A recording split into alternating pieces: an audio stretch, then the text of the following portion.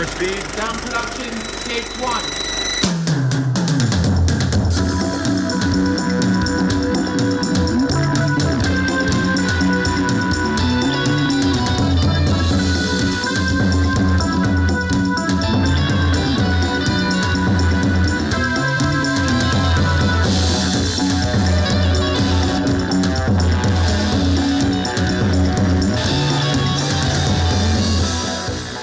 Hello, all you beautiful people out there in podcast land. My name is Paul Workman.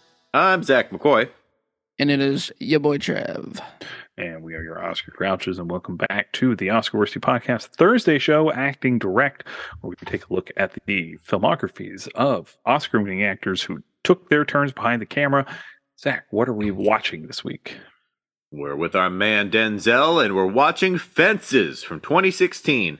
It's the adaptation of August Wilson's Pulitzer Prize-winning play of the same name about the life and times of a working-class African-American family in Pittsburgh. All right, this is everybody's first time watching Fences. No. Yes. No for me. Trav, do you remember the first time you watched Fences? It was sometime when it came out in my living room, but the first go-round, I thought it was just good. Okay. Yeah. So not only is this not my first time seeing it, which I watched it in the run-up. I didn't get to see this one in theaters because 2016 was a hard year for me, but I did watch it in the run-up to the Academy Awards, especially after it got nominated for some awards we'll discuss in a moment. But this is not my first time with Fences. I've seen the play a couple times. I even did some prop work for it once. Nice. And I'm a big fan of August Wilson, so this was an adaptation I was rather happy to watch. Excellent. Do you have something for us? I was going to say, so let's talk about those Oscars that I just mentioned in an Oscar breakdown. Break it down! So you're saying you do have something for us? I do. A shiny box of gold. And not just my pee-pee. Ooh. Oh, Lord. Also the wee. The balls, too. No, I meant my pee-pee, my urine. Oh, thank you. I don't know where this is going. I apologize to everybody that's... No, we don't need to apologize. We get punchy. Fences, nominated for Best Picture, which it loses to Moonlight. Can't complain there. No, there's probably only one other film in this category that I would have chosen above it. Okay. That's Arrival. I guess we're just going to go ahead and skip over Best Director, just like the Academy did. Best Actor, Denzel Washington, nominated, loses for some inexplicable reason to Casey Affleck in Manchester by the Sea. One of the biggest crimes in Oscar history. Big old crime. In fact, this category is pretty much trash outside of Denzel Washington. Not a fan. And I like every single one of these actors that's in this category. Not for these Every single one of them? Yeah. What are we... Oh, I've been pretty vocal about my disdain for Casey Affleck. Oh, fair enough. Probably a shit person, but amazing. Even acting-wise, I've just never been a fan of him. The assassination of Robert Ford. I like him in Gone, Baby Gone. Yeah, that's good too. Assassination of Jesse James by the coward Robert Ford.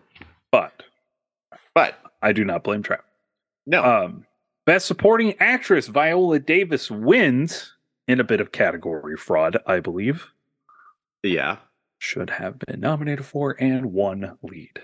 Yeah. And Best Adapted Screenplay, going to August Wilson, who's the only credited screenwriter for this, by the fact that he was dead by the time that they adapted this film. And that loses to Moonlight. And I'm looking around, and I think that's it. I don't think they gave it anything below the line. Didn't get nominated in score. It didn't get nominated in the sound categories. Somehow did not get nominated for Best Cinematography. How it goes sometimes, boys. That's it. That's our Oscar breakdown. All right. All right.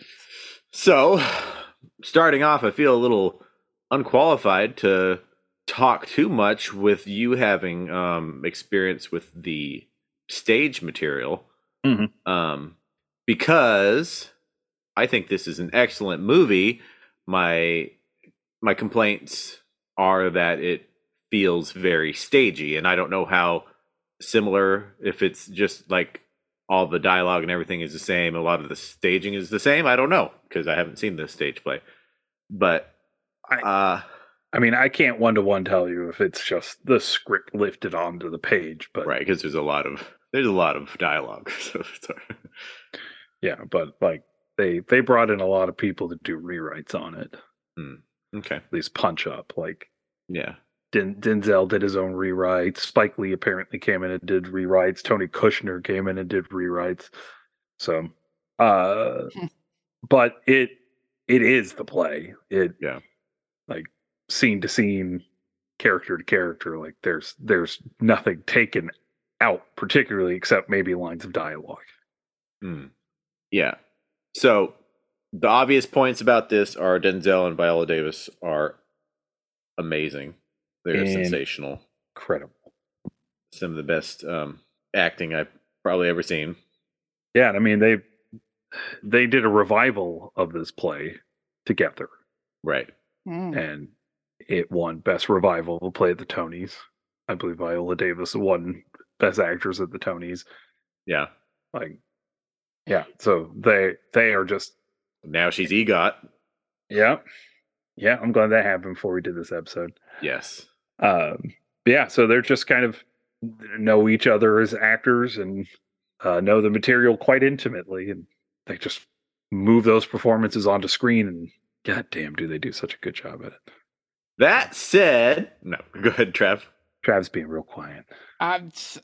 What do you say about a movie? Like, what am I going to say that ain't really already being said? I mean, I thought it stretched beyond Denzel and Viola Davis, to be honest with you. I mean, yeah. I don't know how Russell Hornsby isn't in more things. Yeah.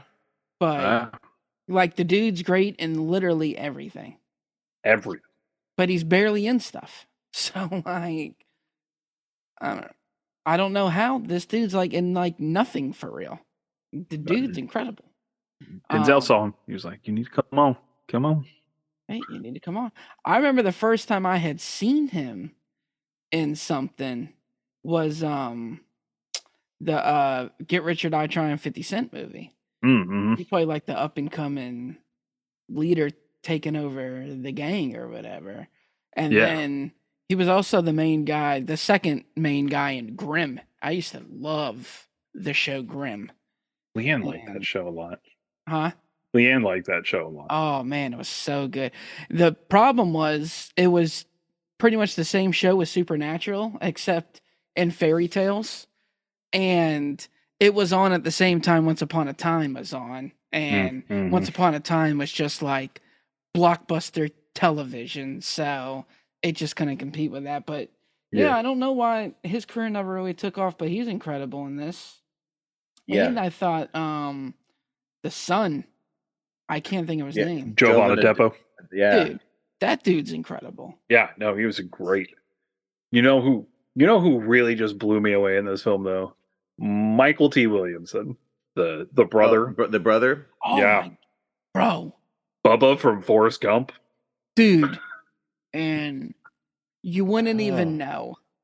You know what I mean? That he didn't have a condition. Yeah, and it doesn't stray into like any kind of parody or anything. No, it doesn't. It is very tasteful. So accurate, and it's like it's kind of like what De Niro tried to do in the movie with Robin Williams. Right. Awakenings, yeah. Awakenings, yeah. It seemed to have frozen. Yes.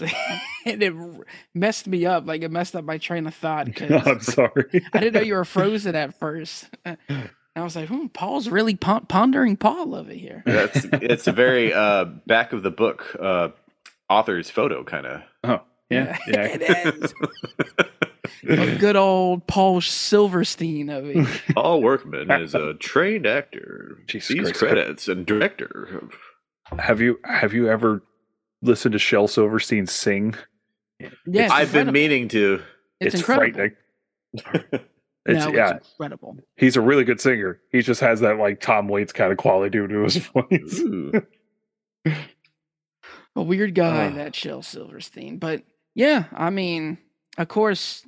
I was looking at the cast too. Stephen McKinley Henderson was great as Bono. Dude, yes. I mean, oh god, when's he not good? I was gonna say he's good all the time. He's even good in Dune. Damn it. Yeah, for like the 4 lines he gets. He's.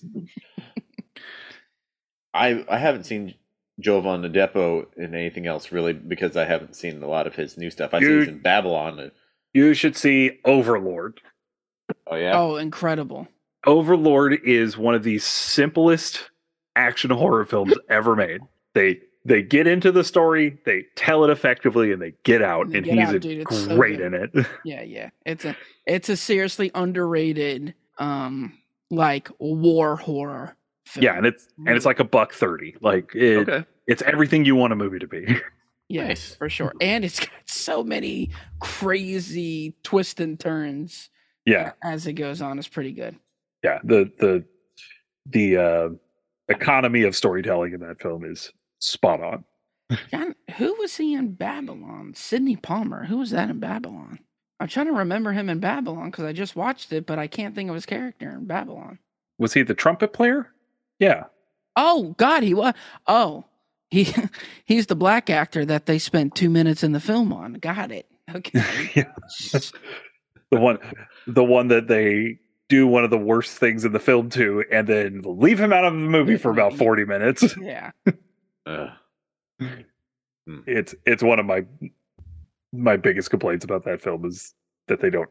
Well, I know we're going, but it's kind of like when we talked about in Suburbicon. It's like either tell the story or don't tell the story.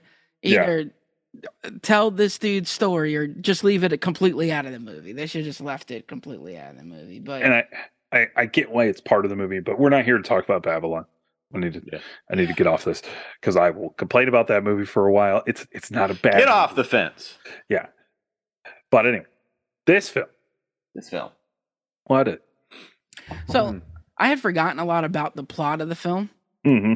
And it's so crazy because you really don't see a whole lot of roles where you dislike Denzel as a human being. Mm-hmm. And it's so crazy how the movie starts.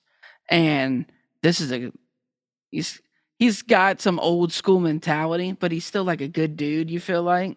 And then towards the end of the movie, you're like, this dude's just complete shit. He continues just, yeah. I like it though, because like I like it too. Yeah. You continue to watch this human being just deteriorate as a human being because he can't let go of the past.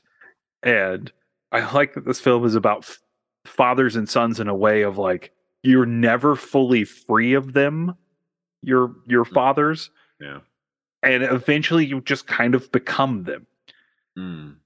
And it's a cycle that's as old as time, kind of like, he talks about his father and how horrible and abusive his father was, and that he just kind of turns out to be the same thing. And then when his son comes back in the end after his death, his mom's like, you're pretty much just your father reborn. Like, yeah, I always get struck emotionally by films that deal with that a lot of stuff for personal reasons. I don't fully get that though. With Corey, as of the moment, I'm at the end because he maybe just the stubbornness, but he seems like a better man already. Well, I'm sure they seemed like his dad was a better man once he turned his life around. But yeah, and I guess there's no knowing. I don't know if Corey. I guess he didn't divulge perhaps what happened before he left to join the Marines, because it doesn't address it exactly. If anybody else knows that his father almost choked him out with the bat. Yeah. I mean, in all fairness, he was swinging the bat at his dad, and his dad was like, "You gonna swing that at me? You better hit me." True. Because if you don't, I'm gonna put you on your fucking ass. And he put him on his fucking ass. Honestly, I was all for that. Like, you gonna swing the bat at me? You better hope you fucking hit me, or I'm gonna put your ass down. I mean, So, and as easily as he just kind of snapped out of it, there wasn't like a moment of recognition of, oh no, I'm choking my son. He's just kind of like, look, I just need you to know that I'm always in control, and you cannot best me. Like this is who you are. Like he was never going to choke him out, but he was going to show him that he could. For sure. Yeah. That, I mean, and it all led up to that too, because you had the strike, the second strike, typing out again with the baseball analogies going on throughout the film. But yeah, it's so great how that he puts like these life analogies around baseball, and the final blow between their relationship comes from the baseball on the tree and the bat. Yeah. Yeah. And once again, baseball ruined his life, quote unquote. Yeah. Good. That's fucking A+ storytelling, god damn it. It is. And I struggle. I'm still thinking about that. I know he had the bat to him showing that he's in control, but just all his shit that he's done to his family leading up to that, it's just like I almost wanted his son to hit him. like his anger was deserved, and the son put up with so much shit. And I understand that he's a kid and you gotta respect your elders a little bit, but like, yeah, I mean, you still can't go hitting people with baseball bats. Like, yeah, if you're gonna threaten to hit someone with a baseball bat, you better fucking do it. Hit him in the knee, take his kneecaps out. Yeah, but I don't know, man. It's just you don't see Denzel a lot. Kind of be the bad guy in a film. He's always like, again, the inspirational black leader. Right. And he turned out to, towards the end, just be a complete piece of shit for sure. I was so shocked when he was cheating on his wife. That really caught me off guard. I like how much they set it up, though. Yeah, but you think he's not going to do anything. He loves his wife. Yeah, but like every time him and Bono are talking, Bono's always like, "Oh, you're getting real close with that girl down at the bar." Yeah. I will say, I do think the movie starts off a little bit slow. It's like Zach said, that's the only time where I feel like the film's real stagey. Is the first 15, 20 minutes is just two dudes talking shit for like 20 minutes. And I do think if you can get past that, the movie really does start to pick up. But I do think it's a little bit of a slow start. Yeah. I don't mind a lot of the dialogue because a lot of it's interesting, good. But I do think the movie could be maybe about 20 minutes shorter. And there's your 20 minutes. The beginning. There's a lot of setup, and it shows that there's some real love there, and they have that kind of back and forth, playful, aggressive relationship. I didn't take it as playful at all. Personally, I thought he just sounded like the way my grandpa talks to my grandma. Like, yeah, just no way that you should talk to your wife. True, but it's also that like everybody loves Raymond kind of thing, where you together so long that you just start to shit talk each other, but it's done in love. I mean, it's not my style, but I hear that. We know what your style is, sir.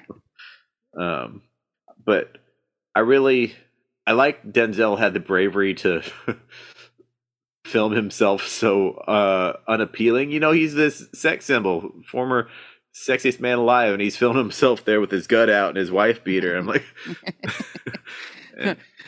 looking like Samuel L. Jackson in Black Snake Moan. Yep. And his talks with death and stuff are very, very cinematic.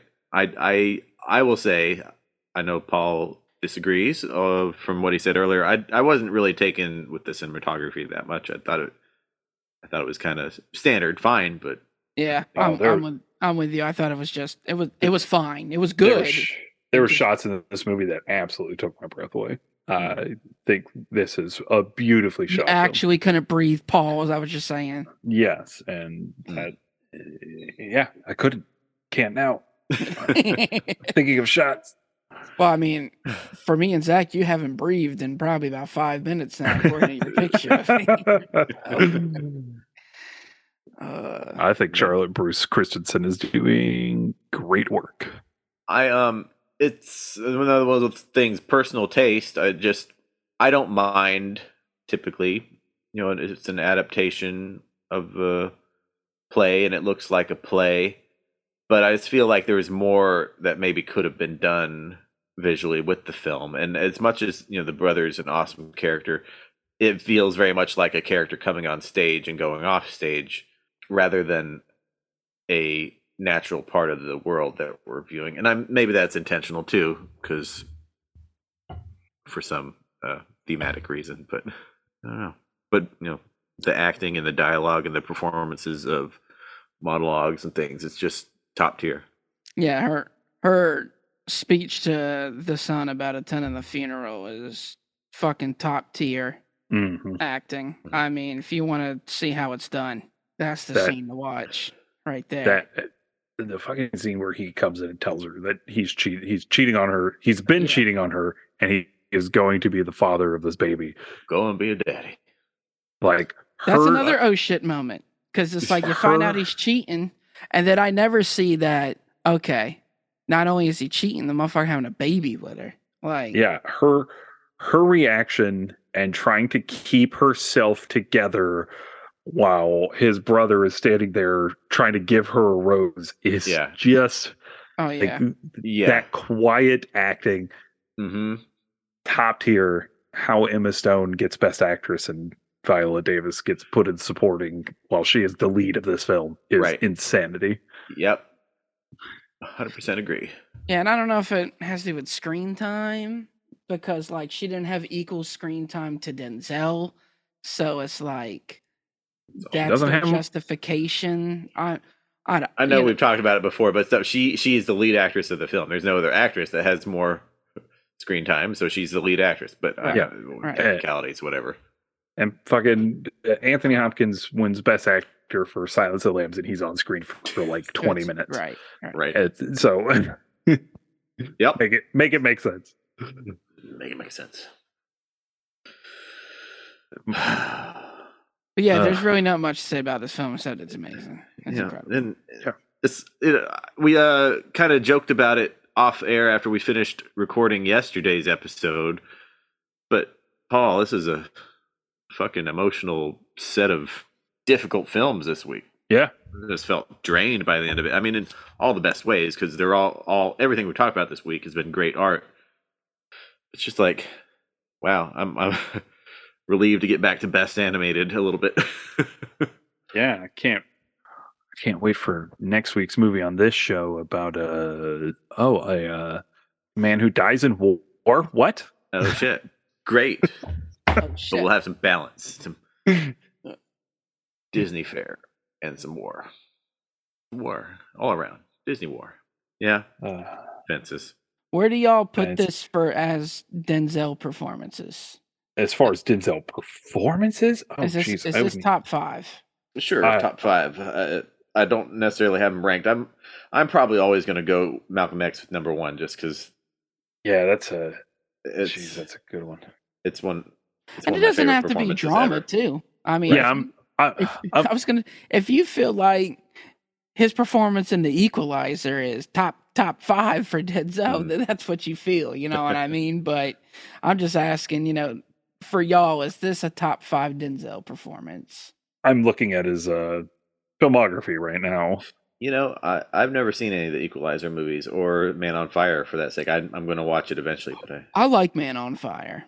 It's dated, like it's a product of the era that it came out in. So it's not as good as it is now. Yeah. Than it was when it came out, but it's a good film. Yeah. I'm the easy target. I'll say Malcolm X and Glory and Training Day are all good, and he should have at least 3 Oscars. Probably, I'd put this actually above Training Day.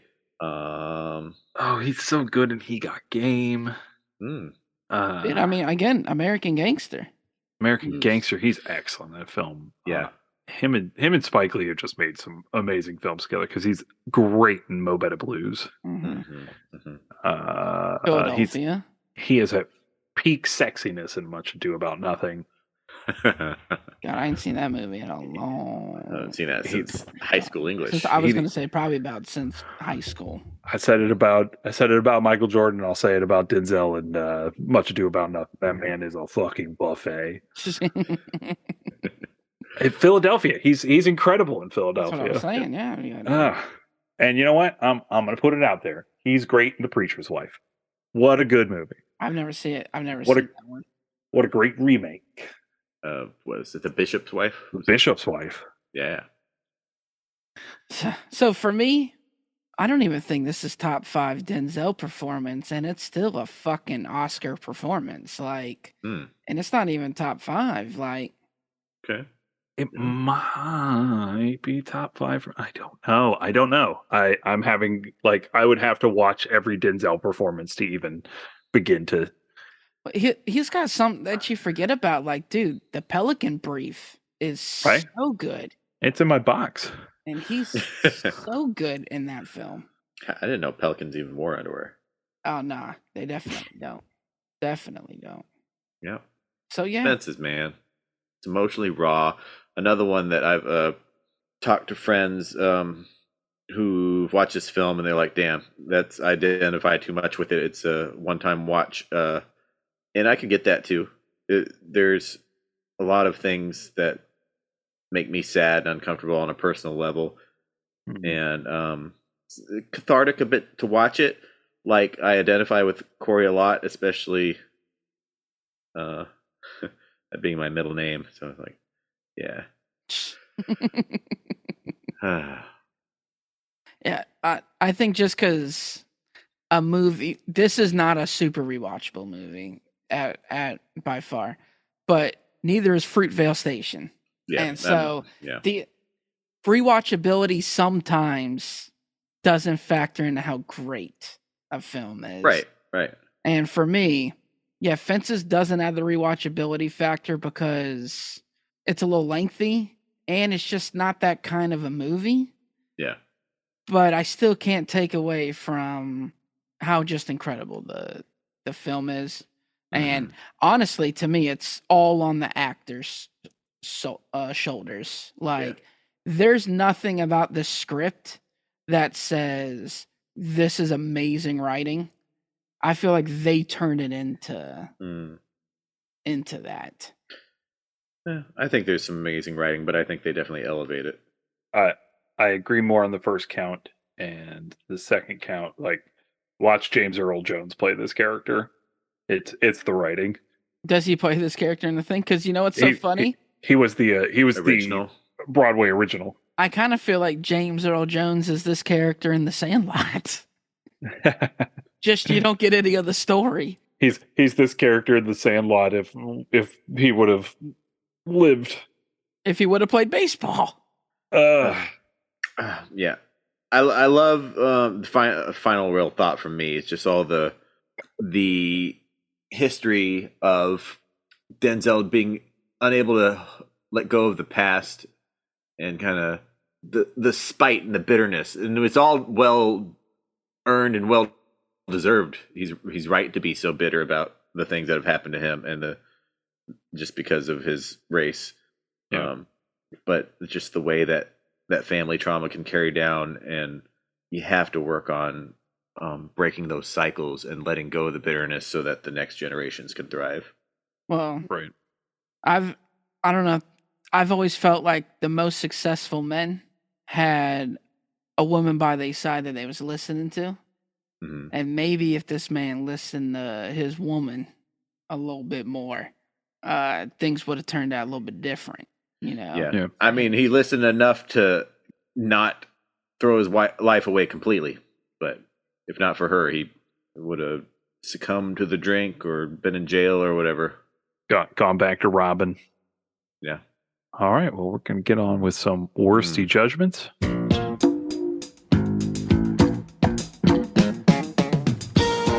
And Trav, where's this sitting on your Denzel rankings? Denzel rankings. Well, I know Zach likes to do his. I'm gonna do what Zach kind of does and do my Denzel rankings and kind of rank it total Okay. on our acting direct. But this is definitely, I rank this 4.5 stars. Again, really that half a star just comes from, I feel like the first 15, 20 minutes is just me watching two old black country dudes gossip and talk, shoot the shit and talk. Once that's kind of where they lost that half a star for me. Was it's just kind of a slow beginning, but 4.5 stars, easily his best directed film so far by none. And I don't think I can put it above One Night in Miami, but it's definitely sitting at number 2 overall so far. All right. Zach, where's this sitting on your Denzel rankings? So I think it's excellent, and I really enjoy it.